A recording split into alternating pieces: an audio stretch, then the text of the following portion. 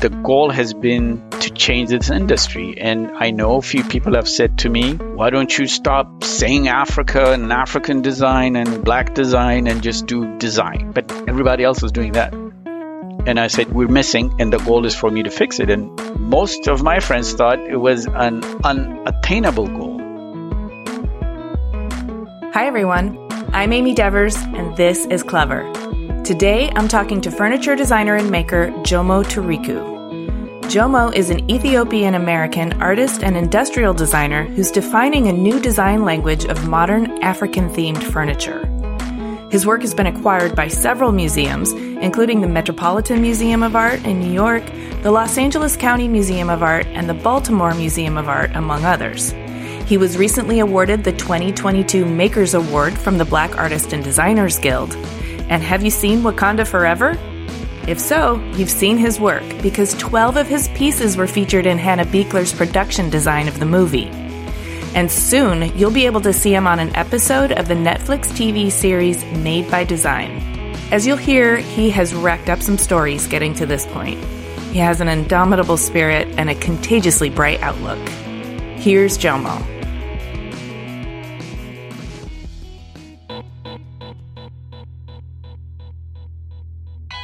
My name is Jomo Tariku. I live in Springfield, Virginia, in the United States. My background is industrial design, and I have been focusing specifically on creating African-themed furniture for the last 30 years. I'm Sandra, and I'm just the professional your small business was looking for. But you didn't hire me because you didn't use LinkedIn Jobs. LinkedIn has professionals you can't find anywhere else, including those who aren't actively looking for a new job, but might be open to the perfect role, like me. In a given month, over 70% of LinkedIn users don't visit other leading job sites. So if you're not looking on LinkedIn, you'll miss out on great candidates, like Sandra. Start hiring professionals like a professional. Post your free job on linkedin.com/achieve today. Hi, I'm Daniel, founder of Pretty Litter. Did you know cats tend to hide symptoms of sickness and pain? I learned this the hard way after losing my cat, Gingy. So I created Pretty Litter, a health monitoring litter that helps detect early signs of illness by changing colors, saving you money and potentially your cat's life. Pretty Litter is veterinarian developed, and it's the easiest way to keep tabs on your fur baby's health right at home. Go to prettylitter.com and use code ACAST for 20% off your first order and a free cat toy. Terms and conditions apply. See site for details. Hey, Clever friends. If you'll be in New York City this month for Design Week, I want you to come to the Emerging Designer Showcase. It's at the Javits Center during ICFF on the main stage, Sunday, May 19th at 4 p.m. Think of it kind of like lightning round mini critiques plus professional speed dating all rolled into one. And it's genuinely entertaining. Here's how it works. On stage, 5 rising design talents will each present their work to a group of illustrious industry professionals for real talk advice and critical feedback. And for better or worse, this all happens in front of a live audience. We've hand-selected a phenomenal group of designers for this year's show, and we have a star-studded lineup of very discerning industry pros who will be up there with them. The Emerging Designer Showcase is presented with media partners Clever, that's us, and Design Milk, and with support from American Standard and Lumens. Again, that's Sunday, May 19th at 4 p.m. at ICFF at the Javits Center. You can register to attend for free at icff.com with our special promo code DAPMCLEVER. See you there.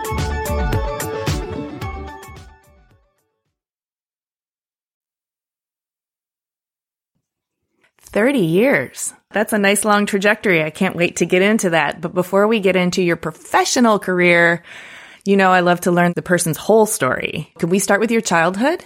My dad was a civil servant, worked at the Ethiopian embassy in Nairobi, Kenya. And myself and my younger brother that I'm very close with, a year and 2 months apart, both of us were born in Kenya. And my 2 older brothers were born in Ethiopia. What was your childhood like? Did you grow up in Kenya or did you grow up in Ethiopia?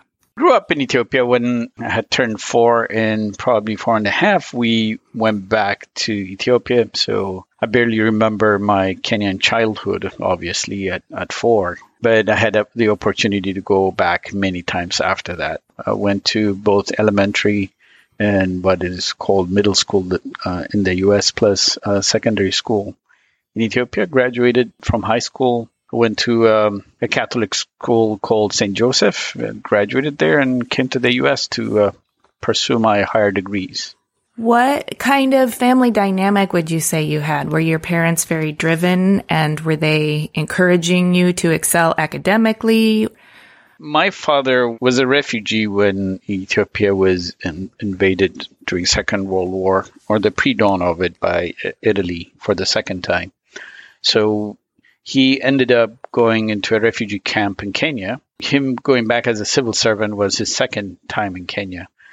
His first time as a refugee, and in the refugee camp is where he learned to read and write for the first time. So the importance of education was extremely important to him, my mom, and it was drilled down into us. The great thing about both my parents, and I do hear this story from a lot of immigrants in the U.S., when kids start gravitating towards the arts, usually get lectured. It's like, I didn't sacrifice all this for you to study art or to waste it. In my family, I don't think I've ever heard that. So the only requirement is do well in school. So as long as you did well in school, them seeing me drawing or sketching was not as bothersome. Probably back then they didn't think I would pursue it as a study. Maybe that's why. I really believe partially is because my dad also had affinity of collecting artistic things that he has bought from markets wherever he traveled. So our house was full of very eclectic objects, mostly from Africa, but not specifically locked into that. And I'm not surprised when I discovered industrial design in the US and studied it. I never had a pushback from my parents saying, what are you studying? One could be because I think there was a misunderstanding what industrial design was. Because I remember when my dad came from my graduation and speaking to a relative over the phone, saying, hey, I'm in the U.S. visiting. And I'm assuming the relative is asking, hey, how come you're here? And I'm here for the graduation of my two sons. Again, me and my younger brother graduated the same year. We went to high school, the same grades.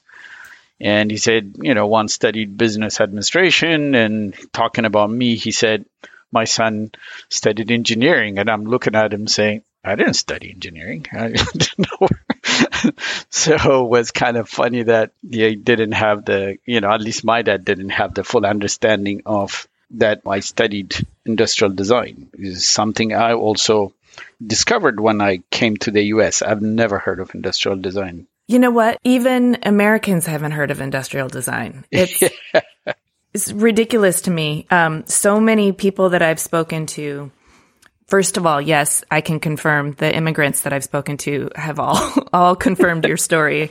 Yeah. But then also so many of the designers that studied industrial design that I've spoken to just stumbled upon it. They didn't even know it was something you could pursue until they stumbled upon it. So I'm actually really curious about the lead up to you coming to the U.S. to study industrial design. Like, what were you doing as an adolescent that carved the path to making this decision? And here again, my dad, unbeknownst to him or either me, I think played a major role because while transitioning from 8th to 9th grade summer break and 10th to 11th grade summer break, he put both me and my younger brother into what would be considered in the U.S. an apprenticeship program. There was a very small wood shop that was punching above its belt for the size of the shop right in our neighborhood. And he knew the parents of the owner. So he took us over, one reason being, hey, this will keep you out of trouble during summer break. But for both me and my brother was something to do during those breaks because my dad was extremely strict. I don't know how to describe it in the U.S., but we couldn't leave our compound. You had a villa, you have a compound, it's gated. So trouble is outside the gate was his approach. So this was like freedom for us. It was something to do, but it ended up being a great experience looking back. I think that played a role. Me out of boredom during summer break, sketching things around the house, specifically objects and furniture pieces, played a role. and all of this, I think, added up to me going into industrial design. Now, I did say earlier I was introduced to it once I came to the U.S. I did not know, and I didn't come to the U.S. to study industrial design. I was in a small Christian college where one of the professors was hinting, if you're painting as an elective, and she kept on saying, if you're good at painting like this, why aren't you pursuing it full time? So that led to me heading out to University of Kansas with my older brother, trying to another summer break thing after a year of study, trying computer science first and not doing very well at it. We went to University of Kansas, hoping to talk to maybe 5 or 6 professors in the art and design program. But lucky for me, only one professor was available and had his office open and welcomed us in. And he ended up being an industrial design professor and pretty much printed out and gave me what industrial design meant. This is 1988. Nothing to Google and find, but to read this thing. And, this is what I pursued after that. So how many of your family are in the United States at the time? Just you and your older brother, or you and your younger brother? Yes, there would be 3 of us. And all at University of Kansas? No, I ended up transferring, and my older brother obviously by then had graduated, and my younger stayed at the other college that we were going to. Obviously, you kind of got in through a loophole if your dad thought you were studying engineering. But did you experience full support from your family, even to make the shift from Ethiopia to the United States? Yeah, surprisingly, yes, because I think they also noticed, one, I was happy doing that, and I was actually excelling at what I was doing. Yeah, okay, those boxes are checked. Those are the important things. Yeah, even when, art school is very expensive. So when I run out of money, the support was there also. Full support, 100%. I'm happy to hear that. And tell me about your experience both in the United States. Was there culture shock, but also in the industrial design program? Did you feel like you'd found your thing? I did. I enjoyed my studio classes, even though it was a new experience. I did struggle with when it came to doing shop work, even though I did that apprenticeship thing as a kid. One thing the shop owner made sure was we did not touch any powered machines. It was all hand related. So transitioning to, walking into a shop and doing model building was a challenge for me. Yes, I can come up with the ideas and I can sketch them. It was a struggle there. On the flip side, I was an extremely driven person. Had never used a computer, for example, when I came to the US, but picked up 3D and CAD and all those things pretty quickly. All self-taught during summer breaks on my brother's computer. Yes, there were challenges, but I felt like nothing I could not overcome if I had to stay up all night and doing it. Yes, there were times I would stay until 3 a.m. or something in the morning in the studio, and I'd be the only one there, or 1 or 2 of us would be. Then it was, walk all the way to our apartments, a couple of times being chased by a dog. So, So the challenges for me was part of the initiation, I guess, into the thing I wanted to do in the future. But on the flip side, I was the only Black student also in the program until my senior year. So until end of 93 was when I saw another industrial designer, I guess, in Studio One. So that was a huge gap. And this is something I continuously saw in my profession, either within the furniture world or the industrial design world, even up to now. Yeah, it's definitely an issue. I teach at a university, and sometimes some of our Black students have very legitimate issues of not feeling supported and or like they have a community that they can resonate with. But also that sometimes the professors are a little bit too steeped in the Western canon and can't really effectively talk about work that isn't European in a way that gives them the same quality of feedback than, let's say, somebody who is working in a Western canon gets. Did you find something similar? Yes and no. So when it comes to the challenges, I think I faced was I really poured in my time at the art library and spent my time there when I didn't feel like I found support or people didn't understand what I was working on. The liberation that I got was in the library. pouring through magazines. I had nowhere to go anyway between classes. I was not too much of a partying person or anything like that. So any spare moment was spent in the library pouring through books. But those books also were limited when it came to Africa. On top of that, you can imagine all the design magazines, be it the industrial design one or the architectural ones or the interior ones. And our library were very heavy on the Western way of design.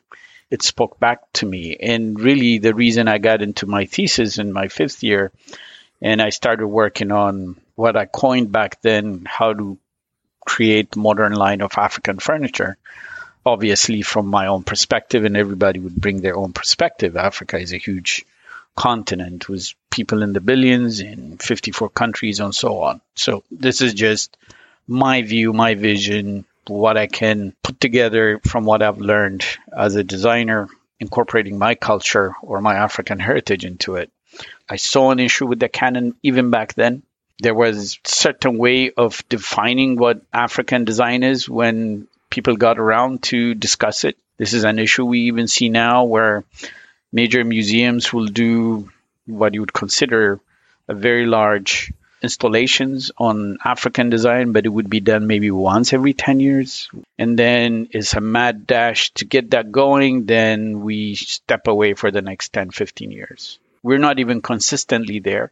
Our contribution is recognized maybe through cycles of things. It's like the Olympics, but every 10 years or so.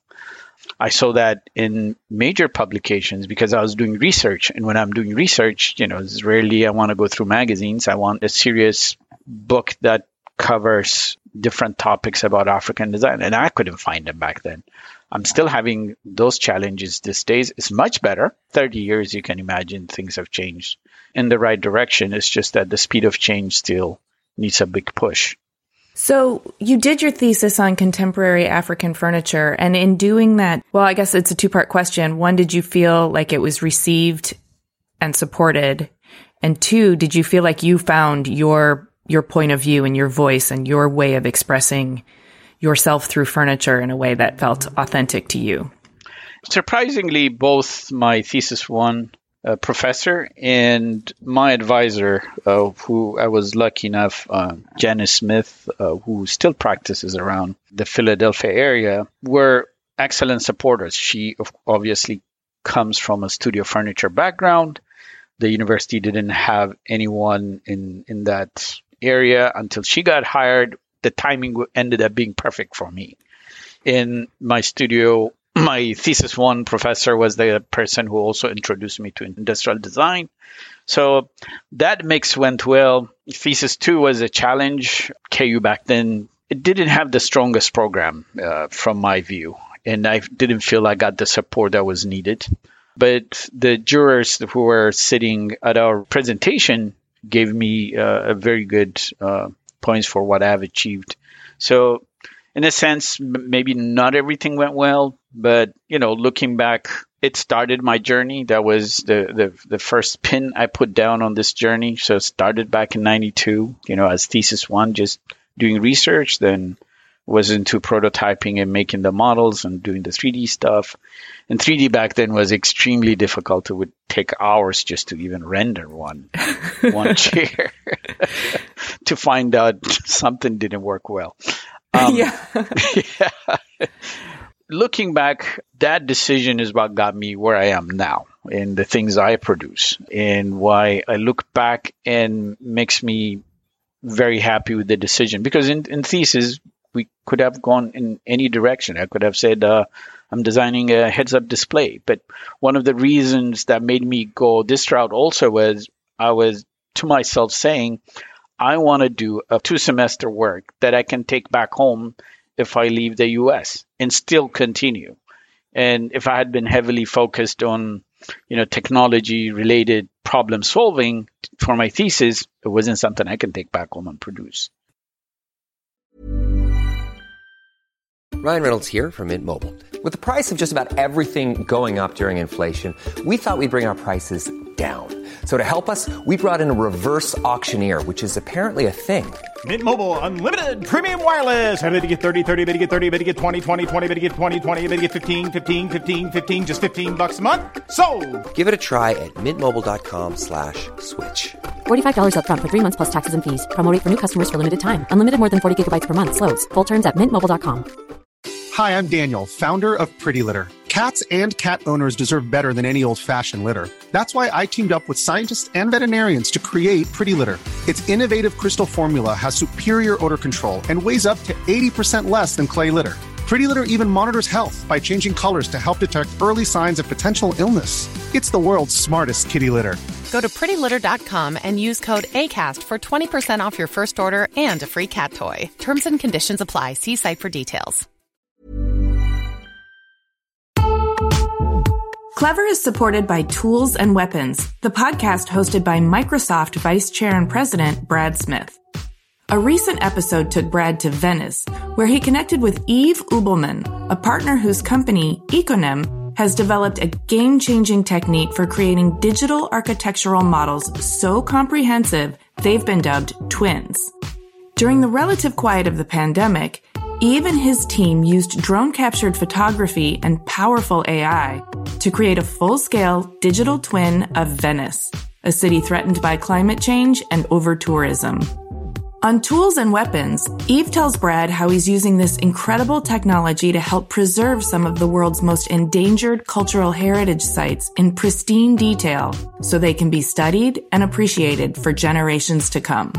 To stay current on some of the most innovative people working with AI today, follow or subscribe to Tools and Weapons with Brad Smith wherever you get your podcasts. Hey, Clever listeners, we're getting excited for New York Design Week in May. This year will be better than ever. ICFF, North America's leading platform for contemporary design, will take place from May 19th to the 21st at the Javits Center in New York City. I'll be there, and I'm excited to let you know how Clever is collaborating with ICFF for Launchpad at Wanted, formerly known as Wanted Design Manhattan, and the Emerging Designers Showcase. Launchpad is an international platform for emerging designers that introduces new concepts and showcases prototypes of furniture, home accessories, and lighting. It is the best place for manufacturers to meet new designers, discover fresh ideas, and potential products to develop.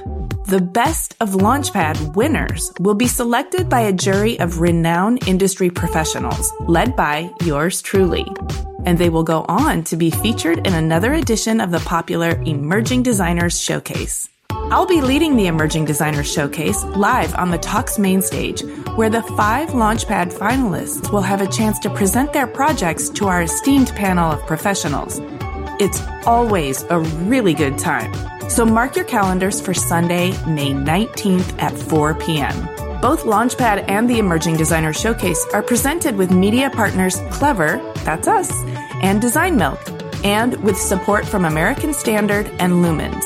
Visit ICFF.com to learn more and register to attend. Those are the letters ICFF.com.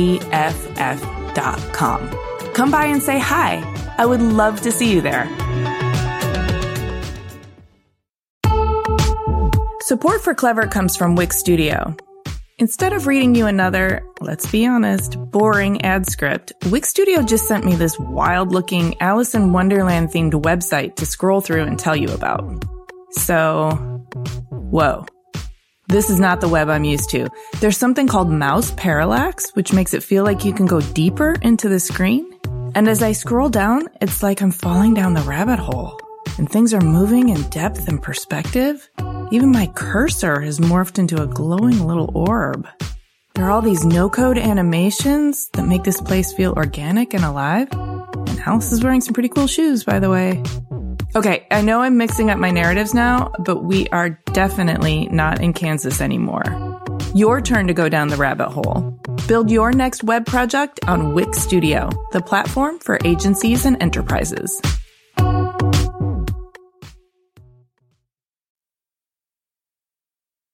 As you're graduating, what are you thinking about in terms of setting up a career for yourself and whether you would stay in the U.S. or go back home? I was in the process trying to decide, do I want to go study my master's? Do I get internship? I didn't have a work permit, so I had to watch out that my visa wouldn't expire. This is a challenge for most foreign students. But in this back and forth and, a couple of potential scholarships were offered and really not offered, and I lost on those. I was in a no man's land where my visa had expired, but again, faith led me to a lawyer because we were trying to help another immigrant friend of ours who was in immigration prison. And the same lawyer out of nowhere asks me what I did, and told him, well, I don't have a work permit. I would be in the same boat as our friend. Then he said, are you doing anything special? And I told him about my furniture. And he said, you know what? There's such a thing called a national interest waiver. We should apply for it. And why don't you read up on it and see if you think will work for you? We'll go ahead and do it. Just like the industrial design printout, this is another printout a lawyer gave me. And this is probably around 97. And I said, this thing actually fits me. And around 98, I got my green card. 2000, I opened my first studio. I moved to Washington, D.C. and opened my first studio with my best friend from childhood. Wow. Sounds like you've had a few happy accidents along the way. Yes. But help me get to D.C. with your best friend from childhood. I'm happy to know that you have some brothers and some friends here in the United States. I always sort of worry about loneliness with the immigrant story. I have a lot of friends that graduated from high school with me in the U.S., even here in D.C. D.C. has the largest Ethiopian population, I think, outside of Ethiopia. No surprise, a decent amount of my schoolmates and classmates are out here. The transition to D.C. was, again, back to my thesis. Friends of mine who went to high school with me happened to be visiting us out in Kansas. And a few of them said, why don't we turn this into a business? And as up-and-coming immigrants trying to get into the professional world, we were just able to raise $20,000. And we said the largest population, number one, of Ethiopian immigrants is in D.C., so why don't we move there? Because we couldn't afford New York. Well, and to be a furniture designer in New York, too, has always confounded me, just with the sheer needs for space and transporting logs and things like that. Yeah. And we considered all that when we said, you know what, people have never seen my work. We need to put a show together. This studio cannot be 100% focused on furniture. Again, this is 2000. There's no social media. There's no Instagram. It is who what that opens the doors. It's also worth acknowledging 2000 was a sort of a weird time for studio furniture, which yes, you could say that your work sort of falls into the studio category, but studio furniture was experiencing a bit of a decline at that time. Yeah. Yes. Yeah, that's very true. To accommodate all this change in the industry and to make sure we have a viable business with this $20,000 we raised, we said, let's have a graphics / web design / video editing. Any creative services that is digital, let's do that. And that will subsidize the furniture as we, make connections and grow. Then we tried this maybe for 8 years. The graphics part was going fine, but the furniture was just sucking a lot of investment, and it was not going anywhere. We were not getting traction locally. We were not getting traction anywhere. You would send press releases, letters. That's how it was done back then. We couldn't get anyone to print any of our work to get the word out. I think in 8 years, if I'm not mistaken, only 3 publications printed our work, and none of them were local. Oh, that's disheartening. Yeah, it was a challenge. It was a challenge where an interviewer from a major newspaper actually set up a meeting for us. She was going to come interview us, me and my partner all dressed up in our suits, and she just never showed up. Oh, that's heartbreaking, Jomo. So things like this kept on happening where none of them would pan out. We also had I remember a video interview in New York, Architectural Digest, but, during recording, they had audio problems, so they never put it up. And it was never broadcasted. All that, and us having very young families, both of us, the exhaustion, the economy crashing in 2008, even though that year my work finally made it to a museum. I think it was the Chicago Science and Industry Museum had a show on Black designers for Black History Month. And I was one of maybe 15 or so designers that was being profiled. That was like the highest things we achieved in 2008, and the lowest was both me and my partner saying we got to step out. We got to step away from this. We're exhausted. We're burnt out. We work 7 days, and we're going absolutely nowhere. Both of us decided to go find a full-time job. I ended up at the World Bank Group, where I was doing also consultancy work on the side, doing web design again and print design for them. So I got employment there in the data and statistics group. So I transitioned out of doing this full time and making my furniture design work part-time in the evenings, weekends, whenever I had time.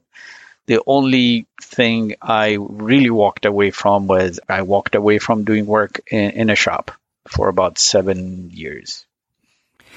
Can I ask you, like, what your state of being was at the time? Were you in some ways kind of relieved to have a steady paycheck and not be killing yourself? Were you also a little heartbroken, or did you sense that the world just wasn't ready for your work, or? All of them. Yes, I'm sure. Such a complex cocktail of feelings.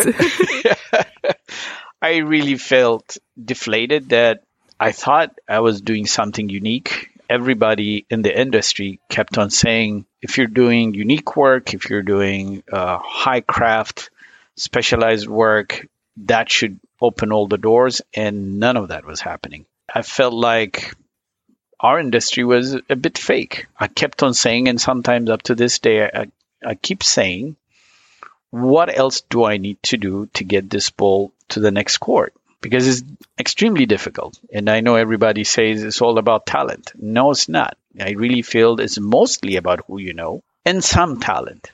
Yeah. And then sometimes I think it's also about trends and timing. And I understand that could play a role. My timing maybe was off. I've been saying that we've been missing from the design canon. The Global South has been missing. I was hoping to be that voice with other people, but again, social media not being robust at that time, there was no one to collaborate with. So, I felt like, Moses in the desert. I'm by myself. I feel like that you were too. Yeah. Well, you also mentioned you had a young family. So can you tell me what was going on at home? I had my first son in 2005 and one followed 2007. So I have two sons.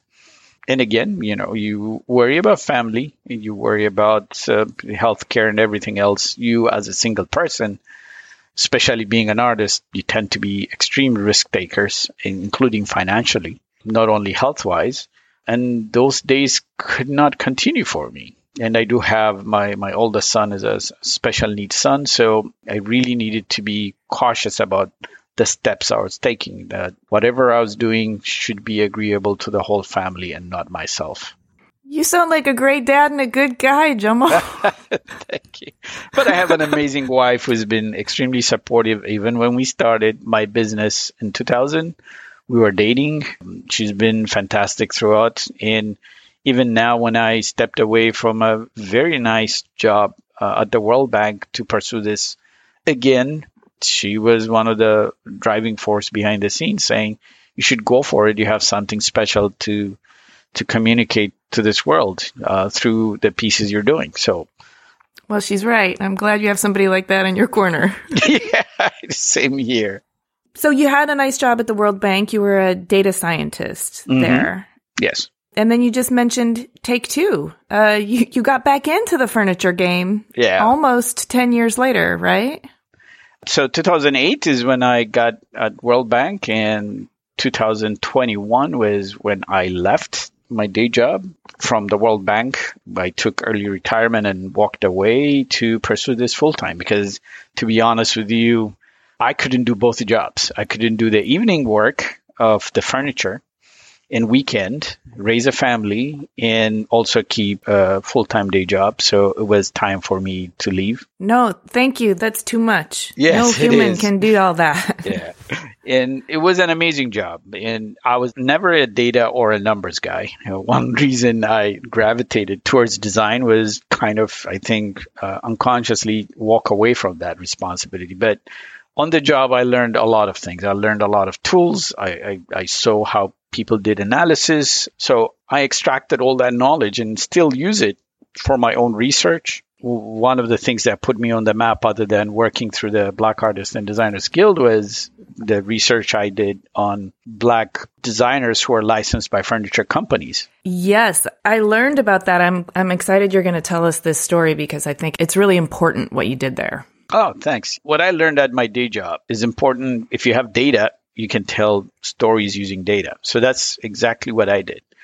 You would see it in various design channels or outlets or mediums when Black designers or designers of color say there are issues.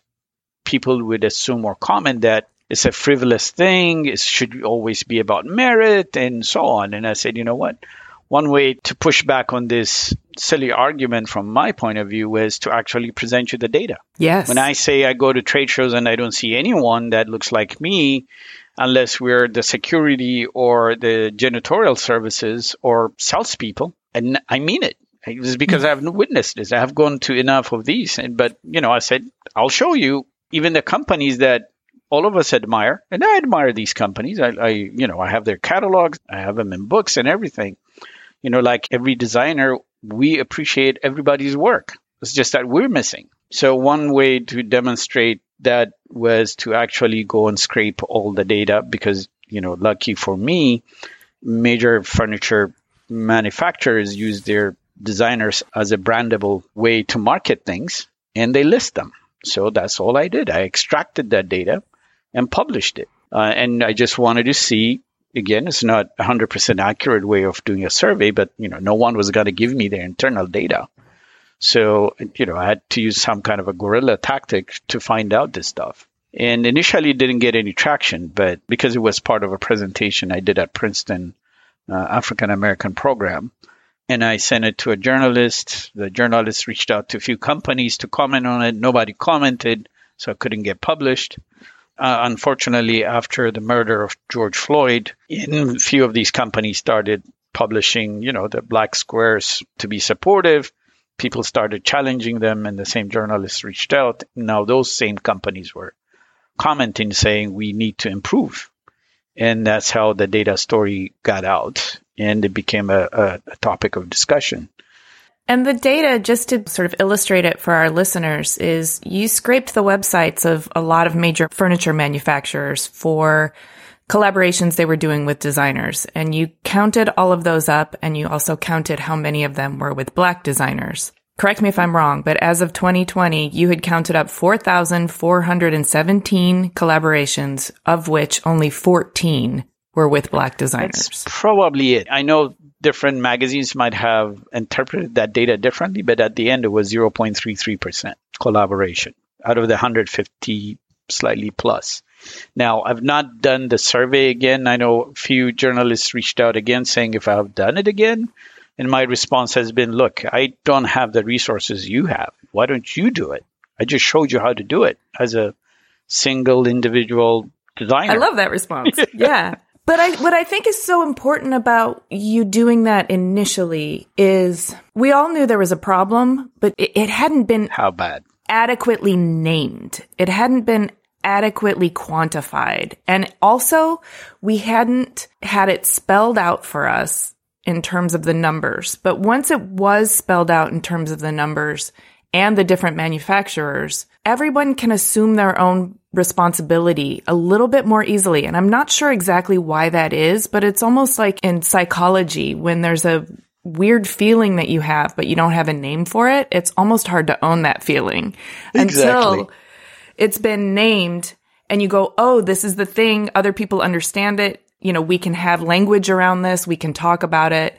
When you brought up the data like that in the numbers, it clarified for so many people, not just that there was a problem, which we all knew, but the depth of it. And also how simple it could be to make those numbers better, like one design collaboration at a time. We can just start ratcheting up that 14 to a much higher number. And that's the easiest, most effective way to start solving this problem.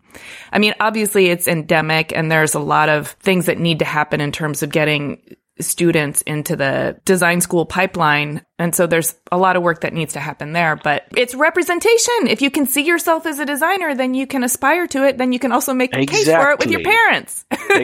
Exactly. I'm sure many Black designers on Instagram, this happens to them just as it happens to me, where they receive an iMessage saying, I'm so glad to see an accomplished Black designer. This is what I used to say to others when I run into them when I was younger. Now the role has reversed because now I'm in my 50s. Yes, I have some accomplishments under my belt. And younger designers are reaching out to me saying, you are an inspiration, number one. And number two, you are unabashedly promoting your own cultural heritage and your own heritage through your own design without putting down anybody else. Part of your goal is to also make sure that the canon of design, which all of us keep saying is a global language, includes us. Yes. That feels good. For me, the payback is for all the pain and the 30-year journey. This part is the one that makes me say, it's okay. It's okay it took this long. And in the hopes that it takes the next generation, maybe 5 years or 10 years. But I still expect the younger generation to do the hard work, to contribute design-wise in whatever shape or form they think is what they consider as contribution or as good design. The hard work part never changes. It's just that acceptance of this part. Yeah, and the path is a little clearer if somebody's been there. I didn't have that. So in college, and most of the young ones, all the way from, people reach out to me, from Africa. And that makes my day personally, because I never thought that day would come. So it matters. You never thought that day would come, really? How did you stay doing this for 30 years without a kind of hope? I've always known from the moment I did my thesis, I said, this is it. This is what I want to pursue for the rest of my life. I've found the thing I want to leave behind as a legacy. And the goal has been, even as young as I was back then, was to change this industry. And I know a few people have said to me, why don't you stop saying Africa and African design and Black design and just do design? But everybody else is doing that. And I said, we're missing, and the goal is for me to fix it. And most of my friends thought it was an unattainable goal. For some weird reason, though, I thought even when I was working at World Bank, my intention was when I turned 65 and I retire, I am going back to this thing. I'm not letting it go. Lucky for me, things started picking up. And again, I'll go back to being part of the guild. The guild played a major, major role. So you're referring to the Black Artists and Designers Guild, founded by Mulaney Barnett. Yes. But also co-founded by several others, including yourself, in 2018. Yeah, and Mulaney and the other co-founders were struggling with similar things. Yes, they do all the hard work, and the recognition wasn't there. The things we were doing were not being published or promoted. We're not being invited to events. And one event that year didn't invite any Black designer when there were almost 100 of them invited either as moderator or panelists. And that's in New York. So that was the impetus to get the guild started, and Mulaney reached out. I only knew Mulaney's work. I'd never met her before, and she tagged me, and that relationship started. And the reason I jumped into that was because of my own struggles. I went absolutely nowhere. And once this collaborative efforts and focused work we started doing, putting shows together, pursuing editors to look into our work, asking to be on the table for recognition of our designers, things slowly started moving in the right direction at a much higher pace than it used to, because I would get maybe before that one publication every 6 months. And that was like saying, okay, positive movement, but it didn't impact me enough to leave my day job.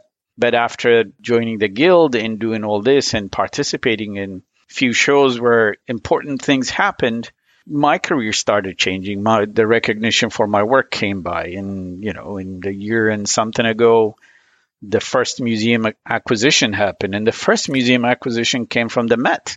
Met. It was, yeah. The Metropolitan Museum of Art. No, that is quite something. Yeah, it is. And to a point when I received the email from the Met inquiring about my work, my response was kind of, is this like personal purchase or this is for the museum? Because I couldn't believe the first museum that would want to buy my work would be the Met. Maybe a local small museum and then slowly grow. And I didn't have gallery representation. So I found the request stunning, but that opened doors into other museums looking into my work and getting to other major museums. Yes. Now you've been acquired by LACMA, the Smithsonian, Baltimore Museum of Art, Denver. The Mint. Yeah. So, yeah. Congratulations. Thank you. So this has been almost 2 years of amazing journey, capping this year was the Black Panther Wakanda Forever, using 12 of my pieces for their stage design. I know you can barely see them, but for me, it's just, I can always aspire as an artist. If you ask me, where do you want to be at the end of your career? I would have say, I would love to have my work in a museum, dead or alive. But in a movie, no, that was not even, on my radar screen. But still, if we're talking about changing the canon, like we have to look at Black Panther and Hannah Beechler's work as a production designer as an absolutely stunning and important and powerful representation of a kind of Afrofuturism that is opening hearts and minds and giving lots of people something to look forward to.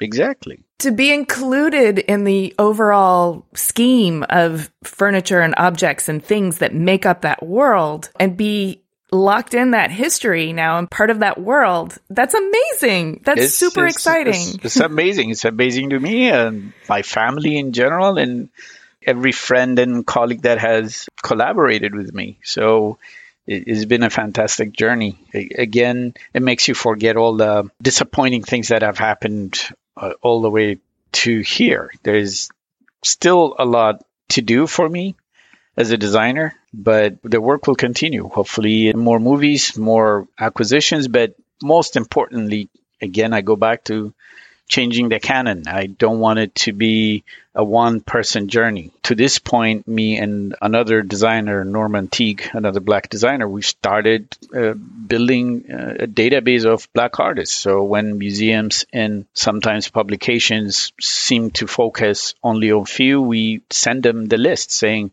you need to look into other artists and designers we know. And again, I'll admit that list is not complete, but we've reached to almost 80. We've been lucky enough that magazines reach out to us, museums reach out to us, and we are trying our best to make sure it does not become a single person's journey. We can't change the canon if we do that. We'll have a great career, I'll admit, but that's all it will be.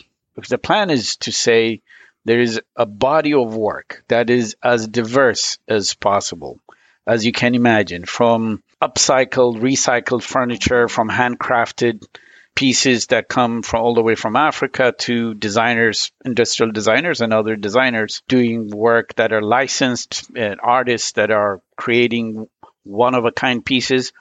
All of them are contributing.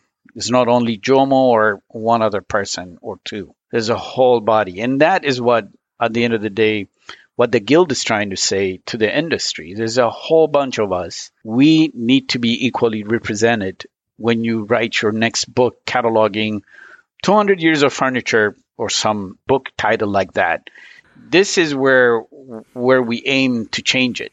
And hopefully we're going to get there with support from the younger generation, but also people like me and even younger ones. We have to be cautious about only celebrating the here and now and the ones that are alive. We need to give credit to the older generation who never got into a museum or never got their work published, but they contributed. Yes, and I also feel this way in many different cultures. The craft traditions that are really inherently included in design frequently get not acknowledged or somehow disavowed of, as though craft isn't as important as it is. And this is the reason always interviews like this, they would ask me, who's the designer that influenced you the most? Believe me, I can name few. But I intentionally say the people who influenced me are the people who I've never met, the men and women who created the clay potteries when I was growing up, or the wooden stools and the different utensils and everything. They didn't brand, they didn't sign, they didn't do anything. But I'm basing my work on their contribution. So at minimum, I have to acknowledge that, because without them, I don't have a career, to be honest with you. So it's not that I don't want to celebrate another well-known designer. I would love to, but they've been celebrated enough. I think the ones that have lost focus here are the ones that have done this with their own hands. So I prefer to pay homage to them and give my credit for who I am and where I am to them, even though I don't specifically have one craftsperson working on a specific thing. But there's a beauty to your work that does feel kind of timeless. A, because it's so beautifully made, and you can tell the craft in the work is of the highest quality. B, there is a genuine, authentic synthesis of a real point of view that doesn't feel like a reductive Western take on what African is supposed to be. Yes. Glad you said that. And there's a timelessness that comes from, I think, a mix of techniques that are, some are probably as old as humanity and some are probably modern because, you filter your point of view through a very contemporary lens. But the marriage of all of it comes together in a very symphonic and beautiful way. And I think that's what gives a lot of your work such gravitas, is that it, not only does it feel so authentically you, but it feels timeless in its craft. I think the craft piece of it is very important. It's very important. And to be honest with you, Amy, I can't say it any better than what you just put it. Because that's, again, that's the intention. Me marrying what I grew up with and that has influenced me with my industrial design background. Even though I went to school to study fine arts and then changed to industrial design, it's a marriage of all these. And like I said, in our house, we had Norwegian furniture, we had Persian rugs and things from Indonesia, tables and lampshades. And, it was an eclectic collection. That sounds amazing. Yeah. So it gave me appreciation. While I didn't know the word, design is a global language back then, it was sitting right in front of me. And I grew up with that.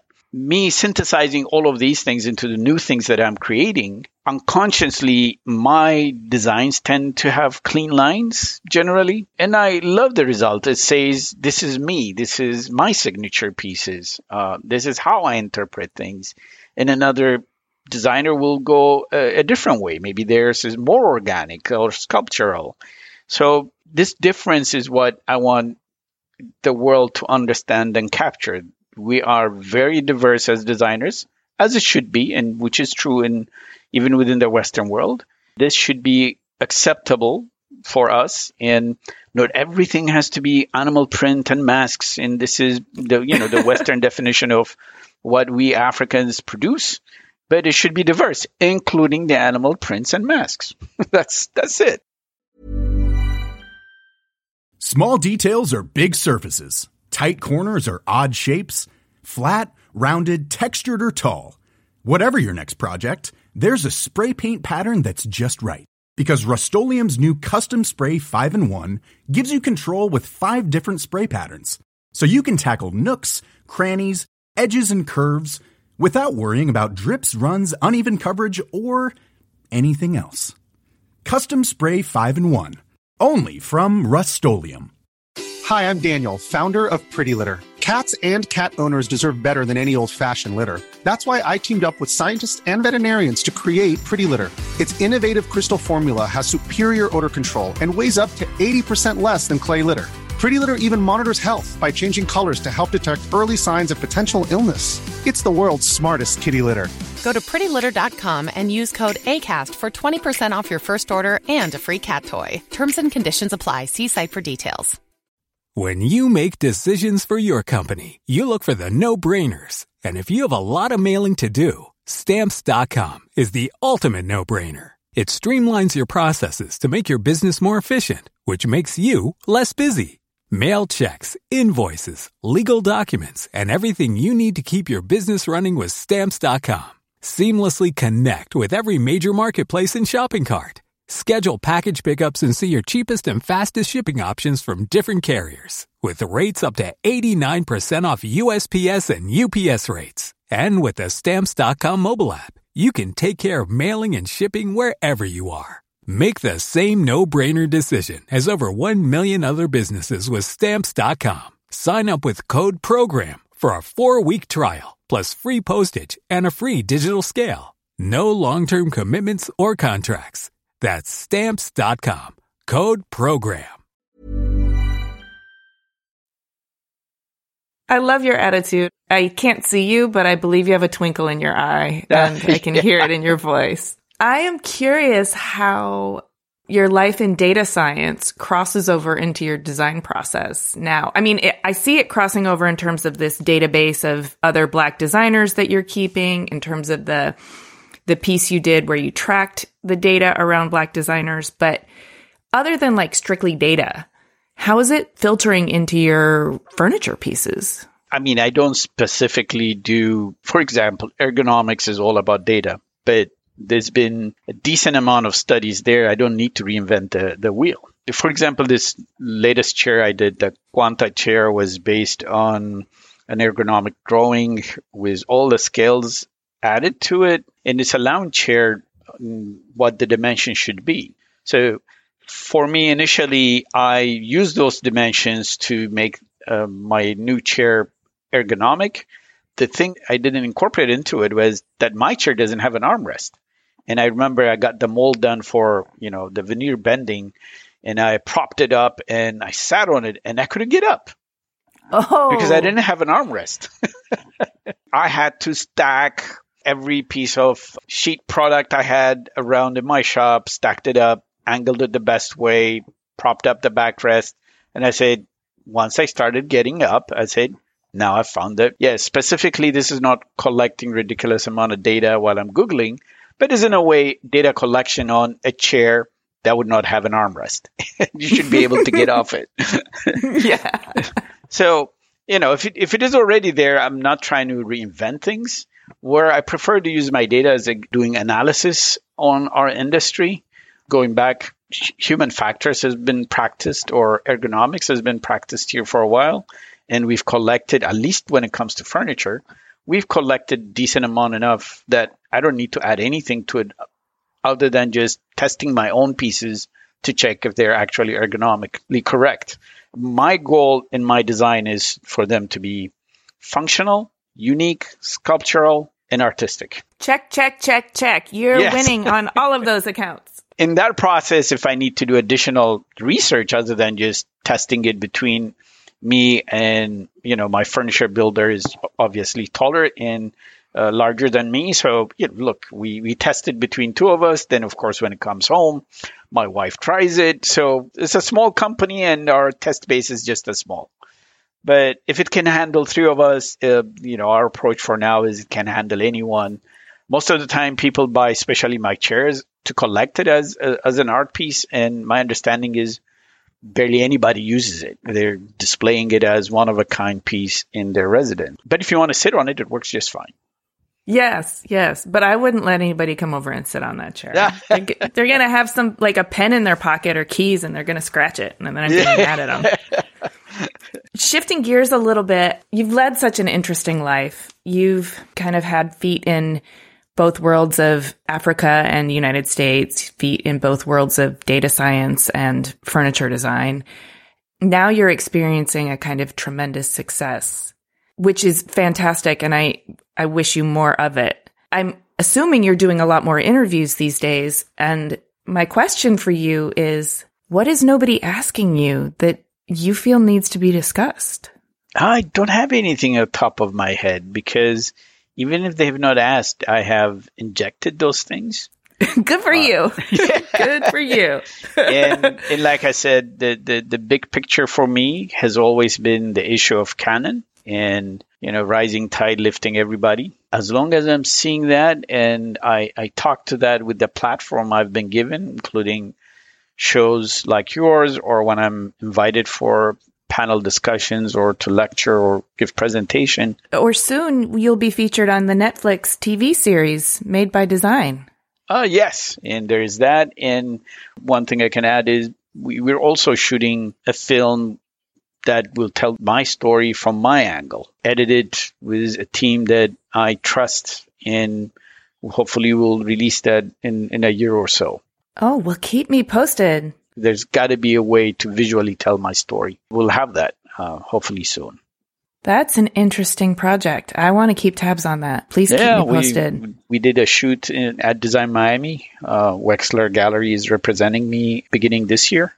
We started the relationship about 5 months ago, and it's been going well, but we wanted to capture that journey, going first time showing at Design Miami, obviously the film and so on. But there is a story, like we just discussed, that predates that and hasn't been easy. So we want to document that. And this is what I also try to encourage other Black designers or any other designers. Make sure it's not only about portfolio. If your life is a journey to accomplish something, you have to figure out how to document it, how to present it, because at the end of the day, we're going to pass. And what is going to be left is our work. And if you've not been able to tell your story from your angle, well, somebody's going to tell it.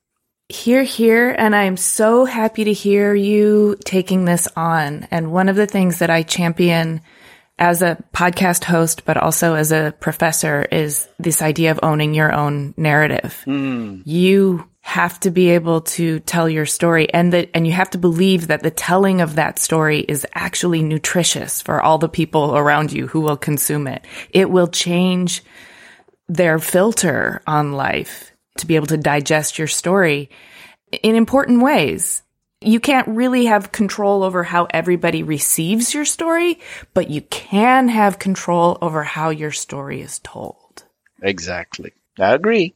Well, this has been delightful. I guess my last question for you is, you seem to be on an exciting trajectory and you've worked really hard to get here. So congratulations. What and where are you hoping to expand? Obviously in changing the canon, but if you want something for your personal self, like a fancy vacation, that's acceptable too. Well, I always want a fancy vacation. My family, who doesn't? My family wants a fancy vacation. They haven't gotten that out of me. So I only have one big hurdle that I'm struggling with right now is by the mere fact I live in one of the most expensive places to live, Washington, D.C., or the outskirts of that, is not been able to expand and open up my own fabrication facility. I want to have more control over things I make. I want to be able to come up with new ideas and whip it out quickly and not wait too long to plan and all that, to do new things. Right now, I'm pretty limited with where I am. I'm speaking to you from my basement right now, and I want out. I want to have a real shop, have few other young and up-and-coming designers working with me and learning something from me so they can leave there and hopefully do their own thing, but also control my destiny a little bit more. That's the goal for the next, hopefully, 5 to 10 years. That's a beautiful goal. I hope you achieve it, and I hope you achieve it in 2 to 3 years. Thank you. I need that. Who likes to wait? I don't like waiting. Listen, Jomo, it has been delightful not only speaking to you, but digging into your story and learning about, your life and what you've done and your perspective on the world. And I just really appreciate you sharing that with me. Thank you so much. Well, thank you, Amy, for giving me the platform to talk about myself, my work, and obviously the Guild, which is very important to me, and everything else in between. I really appreciate it. Hey, thanks so much for listening. For a transcript of this episode and more about Jomo, including images of his work and a bonus Q&A, head to cleverpodcast.com.